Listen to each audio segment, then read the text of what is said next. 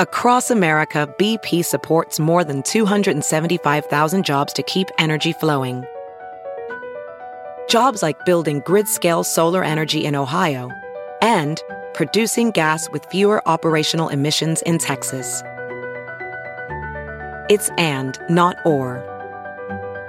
See what doing both means for energy nationwide at bp.com/investing in America.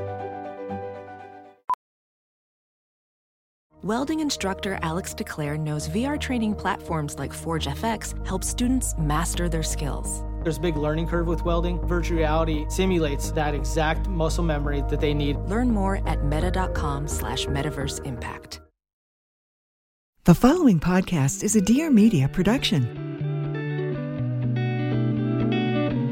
Hey guys, I'm Whitney Port, and this is With Wit. A lot of you may know me from reality TV, and the reality is a lot's happened since the hills. With Wit is dedicated to having real, raw, and occasionally ridiculous conversations with the people who have had a profound impact on me. Life-changing moments, life-changing people. Because on With Wit, very little is off limits. Hi, everyone. It's been a rough week again, but I'm sharing more this week, and I feel like everyone will feel a little bit more like, oh, okay, this is what's going on. I'm sharing it in the way that I want to share it, so hold out for that. But in the meantime, welcome to With Wit. How is everyone doing this week so far? Give yourselves a break. I know we are all doing our best, and I appreciate you all more than you even know. Today, I am actually sharing a really important conversation that I had with Dr. Samantha Boardman, who is a clinical instructor in psychiatry and assistant attending psychiatrist at Weill Cornell Medical College. We dove into all things stress, managing, and coping with it. Dr. Boardman is the founder of PositivePrescription.com, a website devoted to making tweaks and changes that are life-enhancing and resilience-building by combining conventional medicine with positive psychology. She has been featured on The Today Show. She's a regular contributor to the Huffington Post and Psychology Today, and has appeared in New York Magazine, Refinery 29, Goop, The Wall Street Journal, and Marie Claire. All obviously amazing publications that we turn to for so many of our health and wellness questions and needs. She's also the author of Everyday Vitality, Turning Stress into Strength, through which she shows readers how to find strength within their stress and how to transform full days into more fulfilling days. It was such a wonderful chat. I hope you all enjoy. Here is Dr. Boardman. I thought that we would just start out for everybody who's new to you by just telling us exactly what it is you do and giving us a little bit of your background in psychiatry. Thank you. I would love to talk about that and my background in psychiatry. I spent 4 years in medical school, and I got really good at trying to figure out what was wrong with people and trying to come up with a diagnosis. You're almost acting like a bit like a detective, and you're looking for clues, and you palpate prostates, you percuss lungs, you auscultate abdomens, and you're looking for anything that could be abnormal. And then similarly, when you study psychiatry and psychiatry residency, you're also looking for anything that could be abnormal in the brain or behaviorally, what's wrong. And you study depression and dysthymia and schizoaffective disorder and schizophrenia.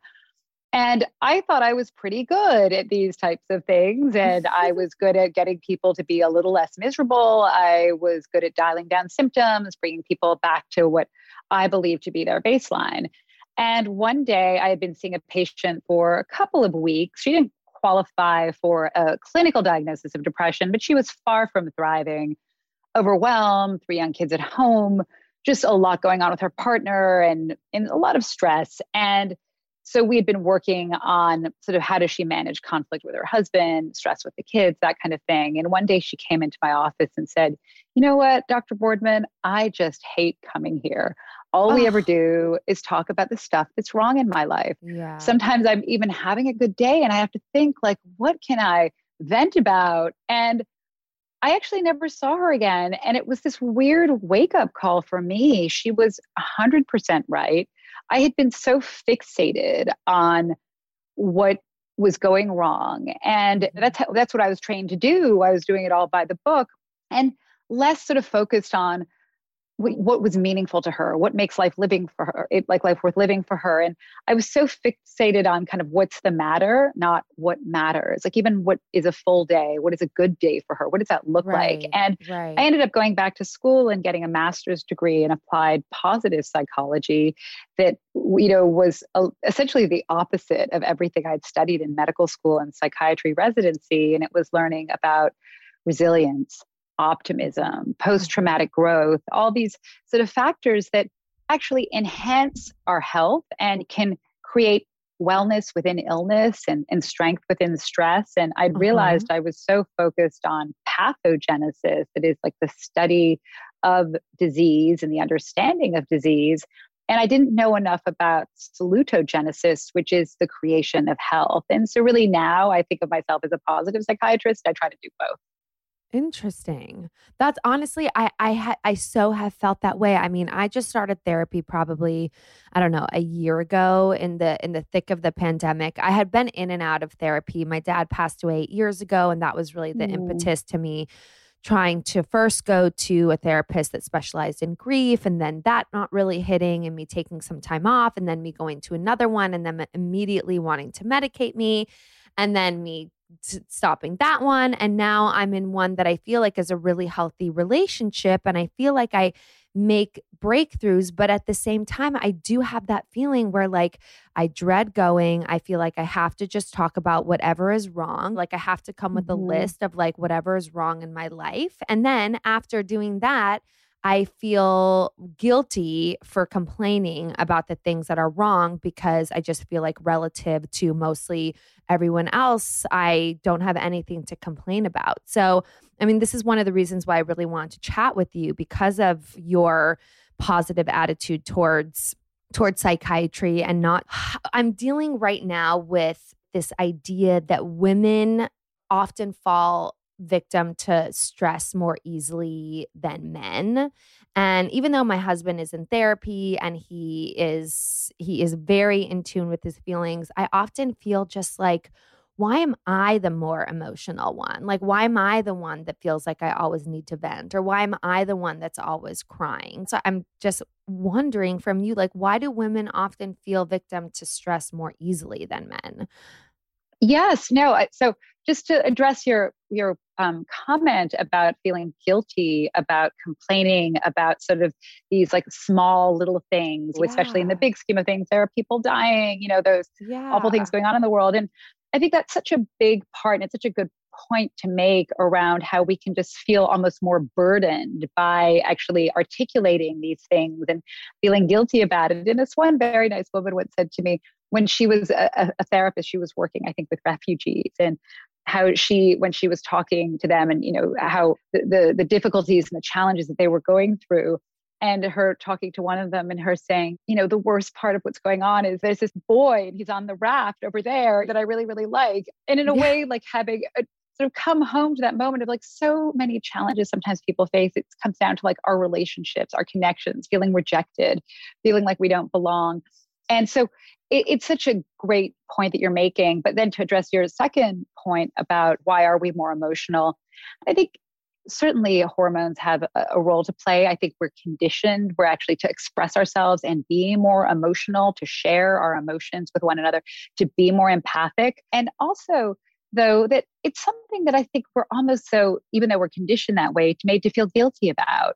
And how lucky we are in a way to be able to have the capacity to feel these negative emotions sometimes, these positive emotions sometimes. And what kind of data, are they giving us? What can we learn from them? And rather than sort of beating ourselves up and being so uncomfortable sometimes with our emotions, even feeling guilty about being happy during a time we're supposed to be sad, or the opposite, like just feeling sad, even though we're supposed to be happy because we've got everything in the world.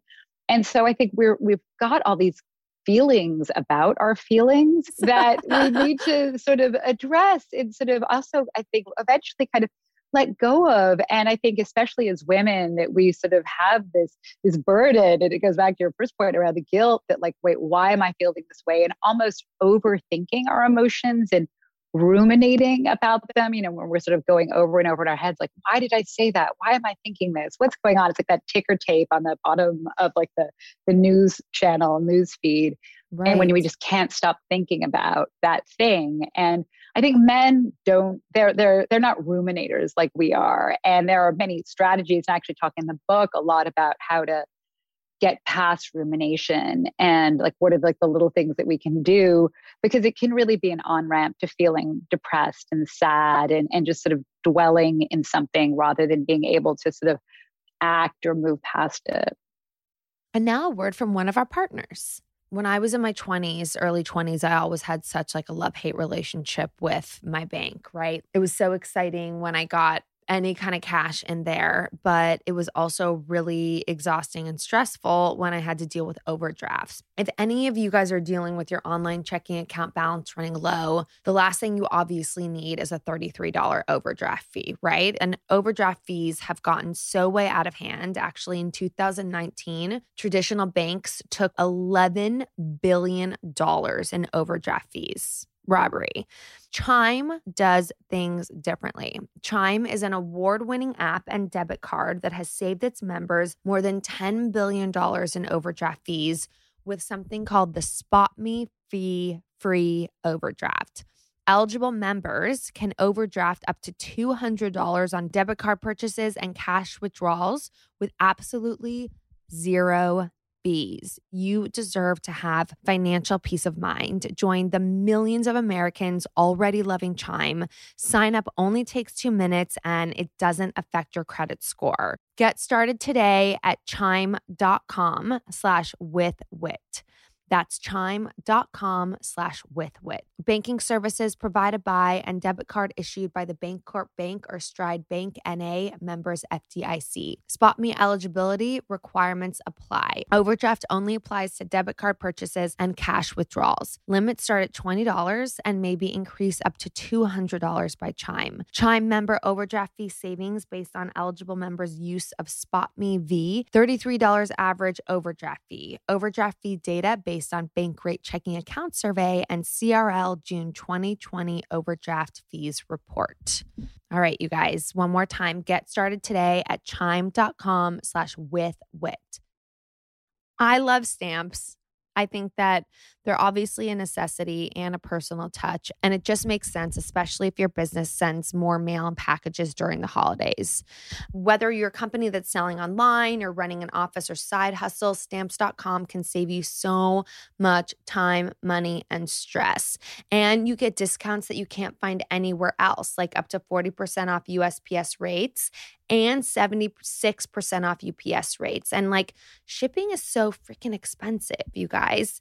Going to the post office instead of using Stamps.com is honestly kind of like taking the stairs instead of the elevator. You're going up just a couple floors, sure, take the stairs. Walking up 30 flights a day, you could probably use a break. So if you spend more than a few minutes a week dealing with mail and shipping, Stamps.com is a lifesaver. You'll save so much time and money. You'll wonder why you didn't start sooner. And it's especially great for so many of you small business owners and entrepreneurs out there that are looking to save a little bit of cash and do things just smarter and more efficiently. Save time and money this holiday season with Stamps.com. Sign up with promo code WITHWIT for a special offer that includes a 4-week trial, free postage, and a digital scale. No long-term commitments or contracts. Just go to Stamps.com, click the microphone at the top of the page, and enter code WITHWIT. And now back to our chat. Sometimes my husband says to me, like, everything that you're thinking or feeling isn't always real. And like, we'll have feelings and then we judge ourselves for the feelings instead of just like sitting in the feelings and being like, okay, I have this feeling. I'm going to notice it and then like try to move off of it. Right. So it's like really meditation has helped me do that, where I try not to judge myself for having a feeling, but it takes so much practice. And I feel like it's a lifelong journey to be completely at peace with your thoughts. But again, we have like a million bajillion thoughts going through our head every day.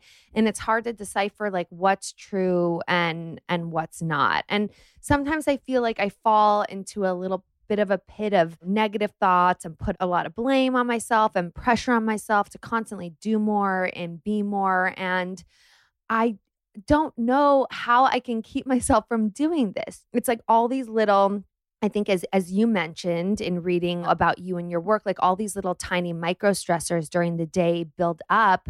How can I keep myself from doing this and like beating myself up for these little thoughts and opinions I have of myself?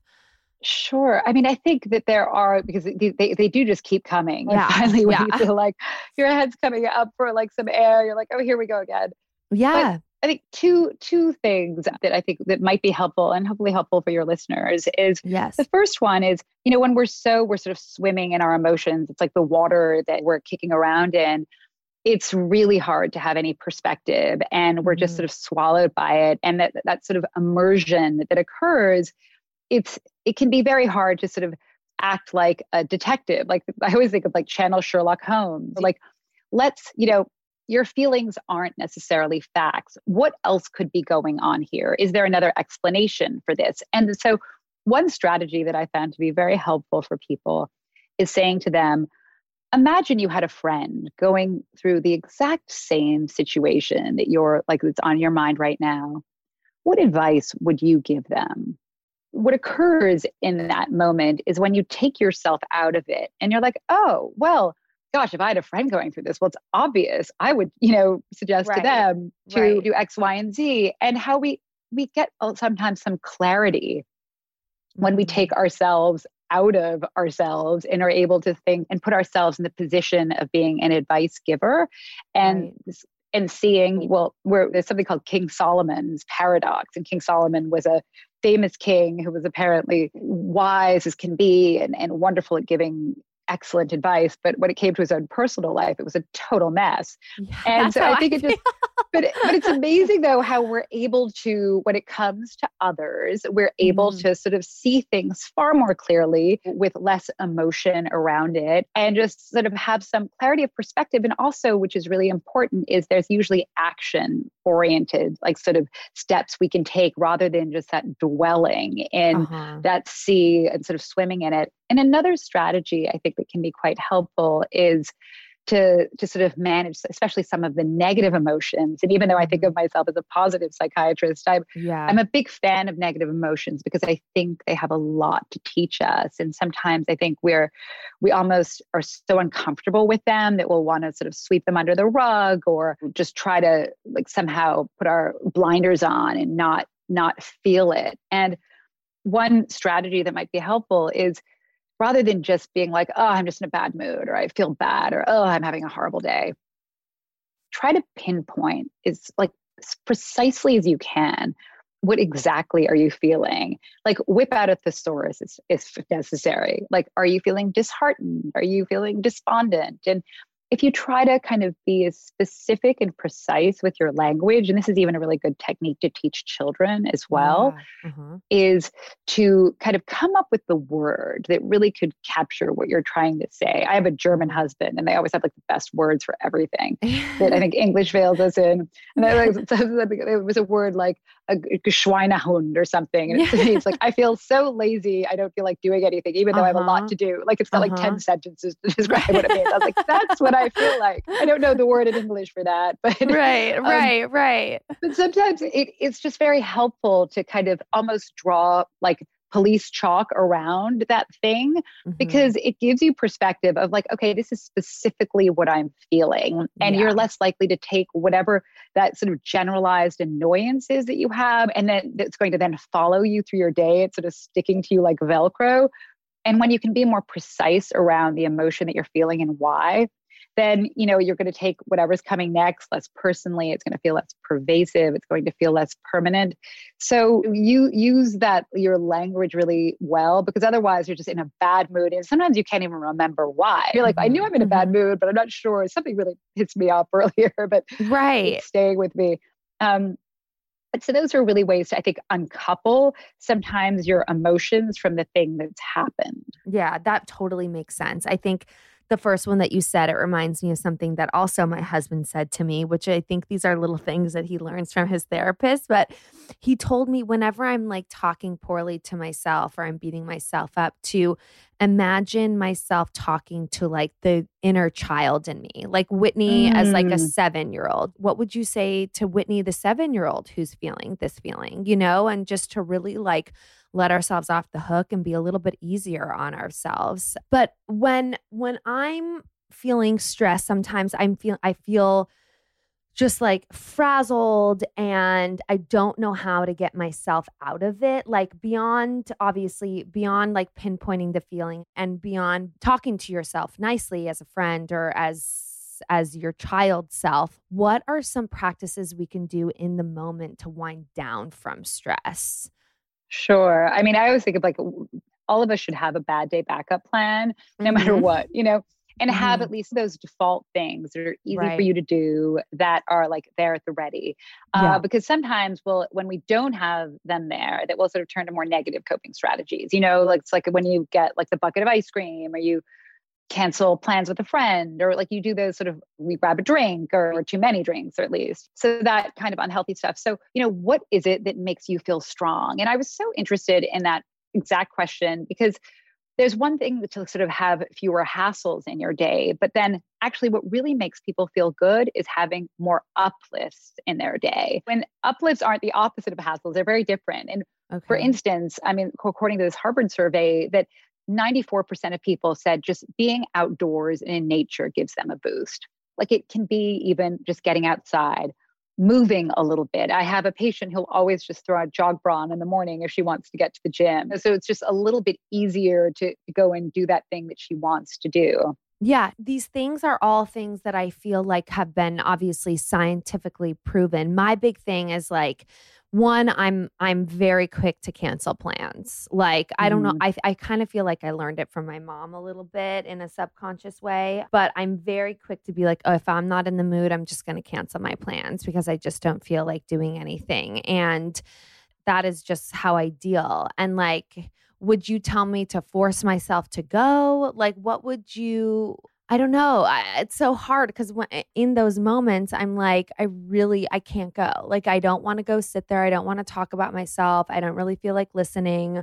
I need to be at home with my family. That is what serves me. And I tell myself all those memes in the back of my head, of what I see online about like taking care of yourself, and it's okay to say no, and it's okay to set boundaries. But I hear from you that like maybe canceling plans is possibly like a negative thing. So like, what do you think about that? Well, I think it's kind of keeping that kind of true north there. Like, what are your values? And keeping them front and center. One of the first things I always do when I meet patients is say, like, tell me like the 3 things that you value most in your life. And it's sometimes people haven't even thought about like, well, I don't know. So what is it that you value the most? And then, then how do you spend your time? And even what did you do on Saturday, for instance? And people are often struck by the lack of overlap between what they genuinely care about, what they stand for, what matters to them, and then actually what they do. And kind of I think part of therapy is actually trying to create more overlap. Another like way to reimagine this question is if you think about like, what are the words you would hope that your child would use to describe you, or your partner, your coworker? So what words would the person who you want to conjure would use to describe you?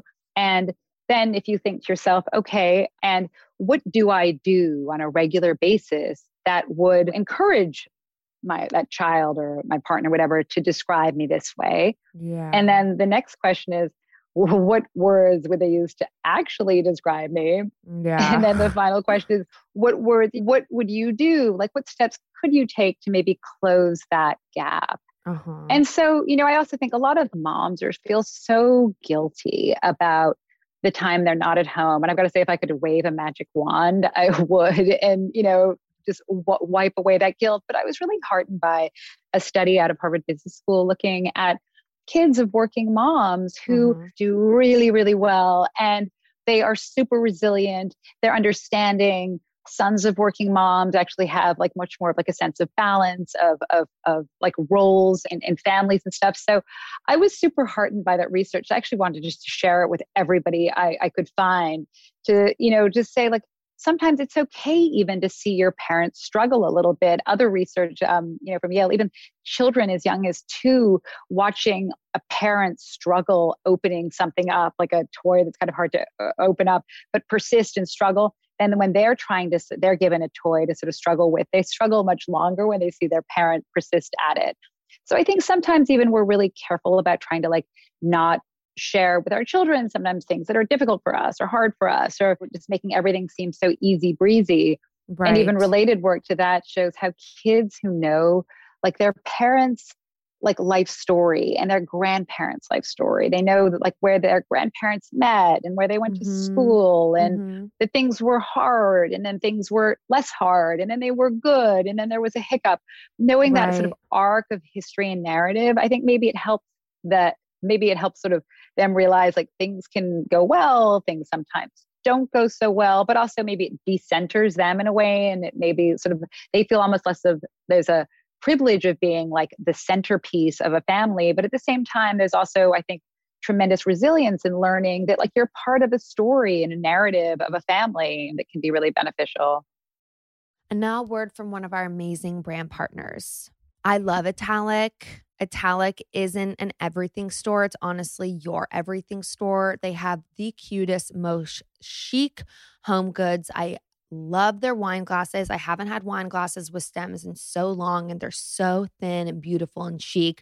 But anyways, their marketplace connects you with the manufacturers behind the world's biggest brands and most in-demand products and delivers straight to your door for up to 63% less. I also just got this beautiful waffle forest green blanket for our navy couch it just looks so cozy and warm in the couch. Sunny freaking loves it. They have an in-house product experts that vet every product. So they wear it, they sleep on it, they carry it, they work out with it, and they make sure that it's all of the highest possible quality. And they also extensively vet their manufacturers on the ground, visiting factories, inspecting materials, access their curated selection of over 500 products, including everything from diamond jewelry to cashmere sweaters to world-class linen sheets, which are on our bed right now. Linen is more of like our summer thing. Percale is more of like our cool, crisp winter thing. But they're all from the best manufacturers in the world. The sheets, the wine glasses, the blankets, everything I've gotten from them. Oh, my bath sheets, chic checkered bath sheets. Amazing. Cost less than half of what I would normally spend purchasing it from a regular brand. So by taking the brand and retail markups completely out of the question, they're able to deliver the lowest prices possible. Get $10 off your first product order of $50 or more on italic.com. That's ITALIC.com with code WITHWIT. Again, that's code WITHWIT for $10 off your first product order on italic.com.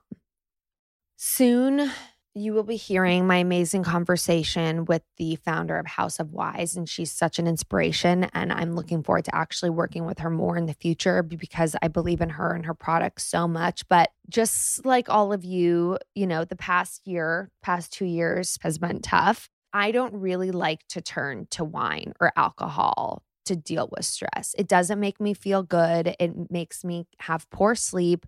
I have low energy the next day. It's just not something that I want to turn to. But I started digging into CBD, and I have found these House of Wise products that are actually amazing. They are really on a mission to help women take control of their sleep, sex, stress, and strength through originally formulated and effective CBD products. I know the CBD world is super confusing, and there are a lot of products out there that don't work or that can make me groggy, but House of Wise is the first line of CBD products that actually work for me. And they are made from sustainably sourced hemp from Colorado. Woo, woo, shout out Colorado.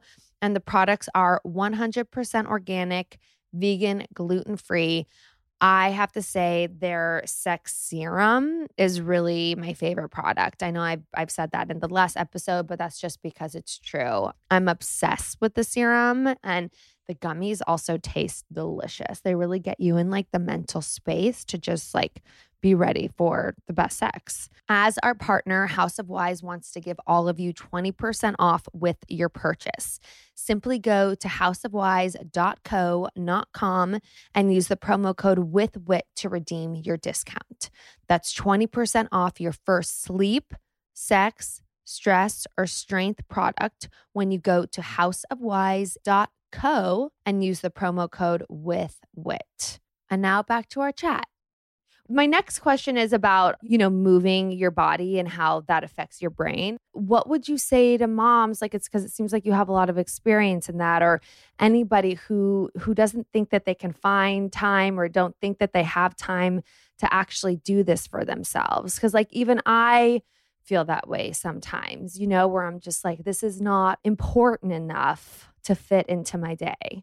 I mean, the thing is, I do think no matter what, we do feel better when we move. Yeah. But at the same time, we know, and research shows this too, that just incidental ambulation, moving around a bit, maybe it's like walking around at home or when you're on the phone, but actually moving more rather than sitting gives us a boost. Even we're in a better mood when we're moving in some form. So I think there's so much pressure. Like my office is literally next door to a gym where people would come and they would work out, but I'm on the second floor and people would wait for the elevator to take it up to the gym so they could join this exercise class. And it would drive me crazy because I think we've actually, somehow engineered our lives to like reduce any movement around it. Like people will like do circles around a parking lot to get like the closest parking spot to the store or whatever that they're going to. Right. But then they'll like have to squeeze in that like hour workout at the gym.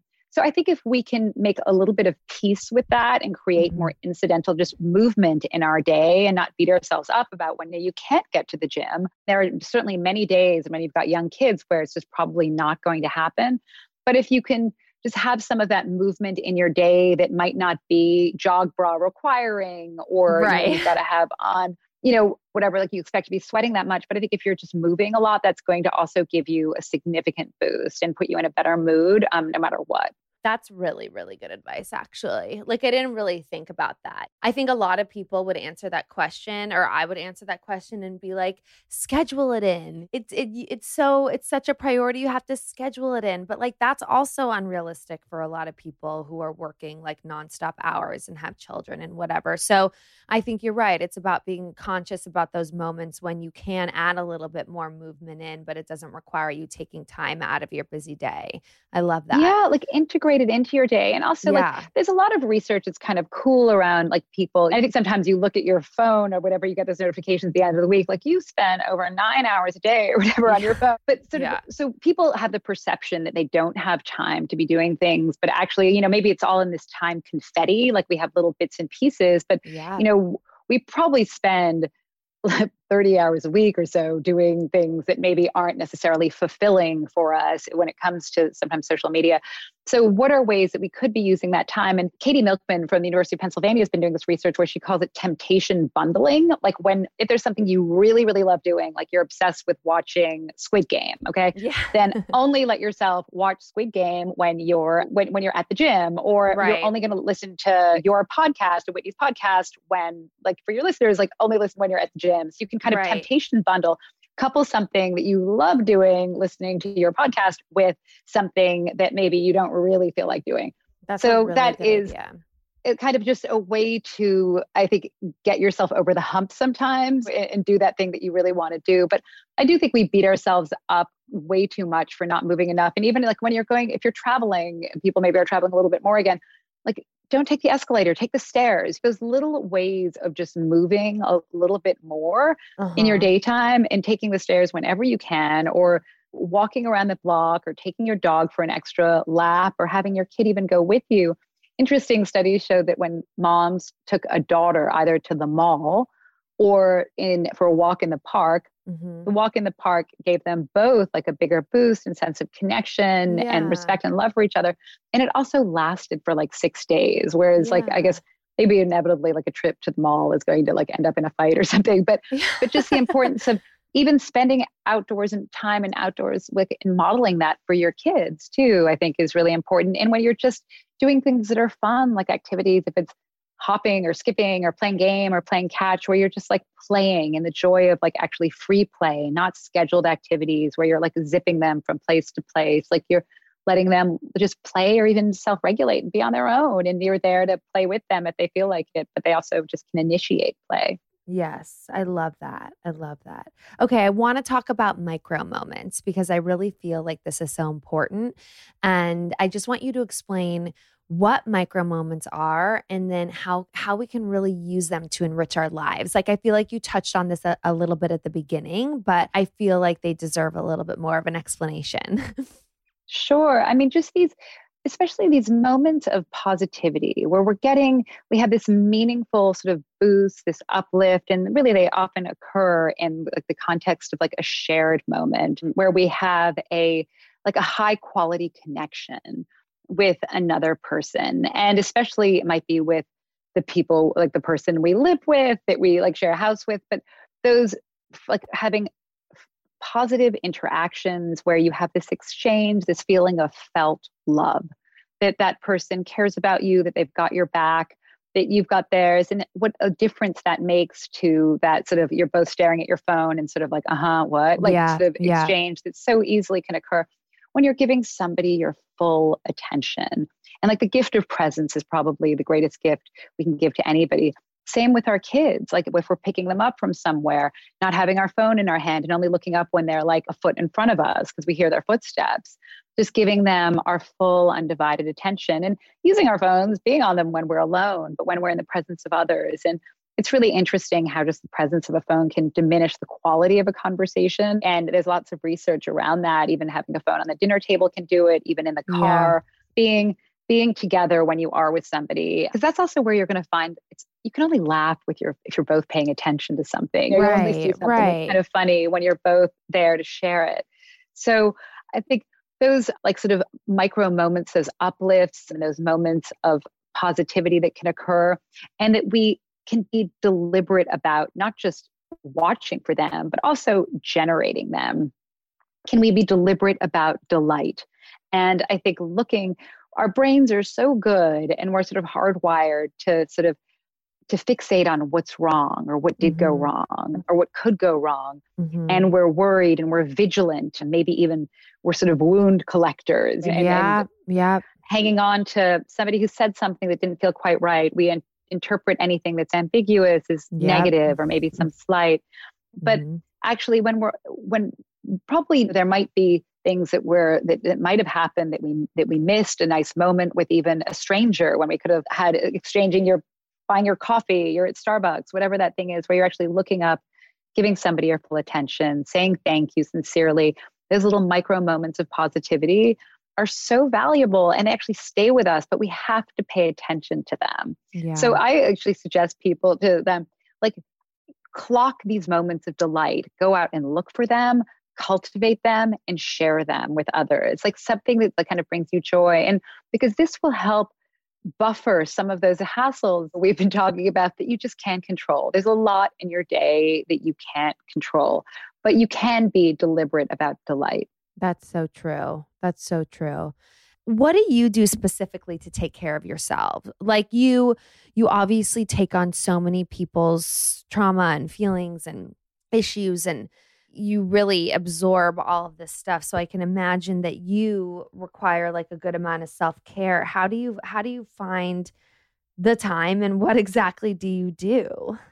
It's a process. I think sometimes what I was doing in my 20s is different to what I'm doing in my 30s, what I was doing in my 30s or what I'm doing now in my 40s. But and it's evolving. But one thing that I never thought, I was one of those people who would say like, I'll sleep when I'm dead. Sleep is for lazy people. And that's not that important. And I almost wore the circles under my eyes as a badge of honor, especially when I was in medical school. But I've really recognized the critical need for me to sleep, not just for myself, but for the people who have to interact with me. And there's research around this too, that apparently when we are sleep deprived, that we are actually socially repulsive to others. Like the people who really don't want to be around us. And, like we almost I don't like even want to be around vibe. myself. I know.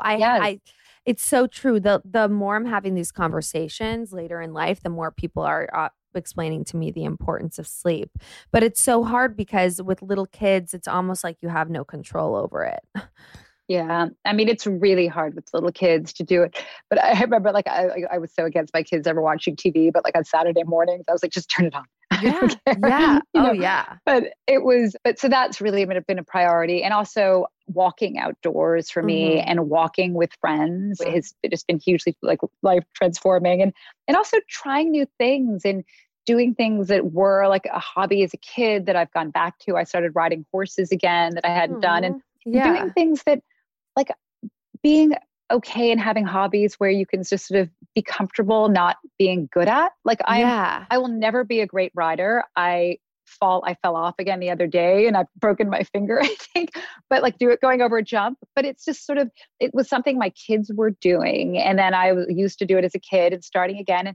And actually, I think sometimes hobbies are such an amazing place where we can embrace mediocrity and just do something because we love doing it. And there's so much pressure, and especially on women, to be perfect and be so good and, have this like polished thing and not even sort of have those beginner experiences. We only do things that like we're already pretty good at. And I've really enjoyed fumbling a little bit and giving myself the space to do that. Yeah, that's actually motivating me because I used to dance growing up, and like I was never that good, and I'm still not that good, but like the idea of going to a dance class now and having to be split up into tiny groups and like have to do the routine for everyone makes me, it inhibits me from doing it. But dancing is really what makes me happiest, honestly. Like when I'm at a wedding or I'm at a party and I'm just being goofy and being silly dancing, like that is really my happiest. That's why I sort of have this idea, and this is kind of totally off the topic, but I kind of want to open like a free dance studio where it's like a club, but with no alcohol, where women can come and it's dark, or women and men, whatever. It's dark and there's a disco ball and music and people can just come and like free dance and there's not a routine. It's just about like movement. I know. Even like in the middle of the day, like during lunch hour, like go and like rock out there. That's exactly. Great. I love that idea. Like noon is Beyonce hour and just like come by yourself. Like no one cares. Just like come dance for 30 minutes or whatever, like you're at a club. But anyways, that I love that idea about trying to find those hobbies that you love, that it's not all about performance and it's not about being the best at it or trying to make money from it or having like a goal with it. It's just like doing it just to do it because it's fun. I think that's really important. And I think we've forgotten like the joy of that. There's stuff that's purely for fun, even like so as though no one's even watching. This isn't to win a medal or to, be like dancer or whatever, like you're not joining the ballet like ABT, but so what are those moments? But there's actually a lot of research around how movement and dancing and synchronized dancing is so good for our mental health and like our cognitive flexibility and stuff. So I just think dancing gives us such joy in our lives. And it's really one of those immediate things that make you happy. Like you can't help but smile when you're dancing. Totally. Before we go, just tell everybody where they can find you and everything that you're up to right now. Sure. My book is called Everyday Vitality. It's on Amazon, and I am at SamBMD on Twitter and at positive_prescription on Instagram. And I'm Samantha Boardman. And it's such a pleasure to be on your podcast. And I love what you do. So thank you. Oh, thank you so much. It's honestly been such a pleasure. I really have taken so much away. And the biggest thing is just that I'm going to promise myself to go do a dance class in the next couple weeks. I promise. Love that.